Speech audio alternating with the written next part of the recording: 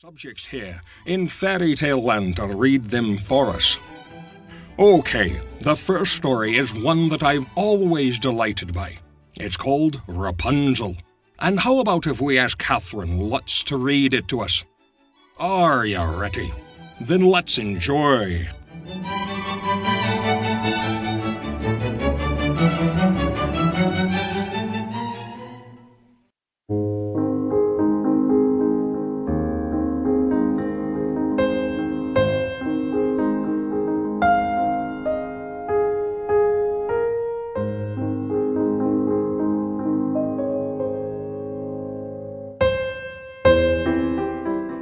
There were once a man and a woman who had long in vain wished for a child. At length, the woman hoped that God was about to grant her desire.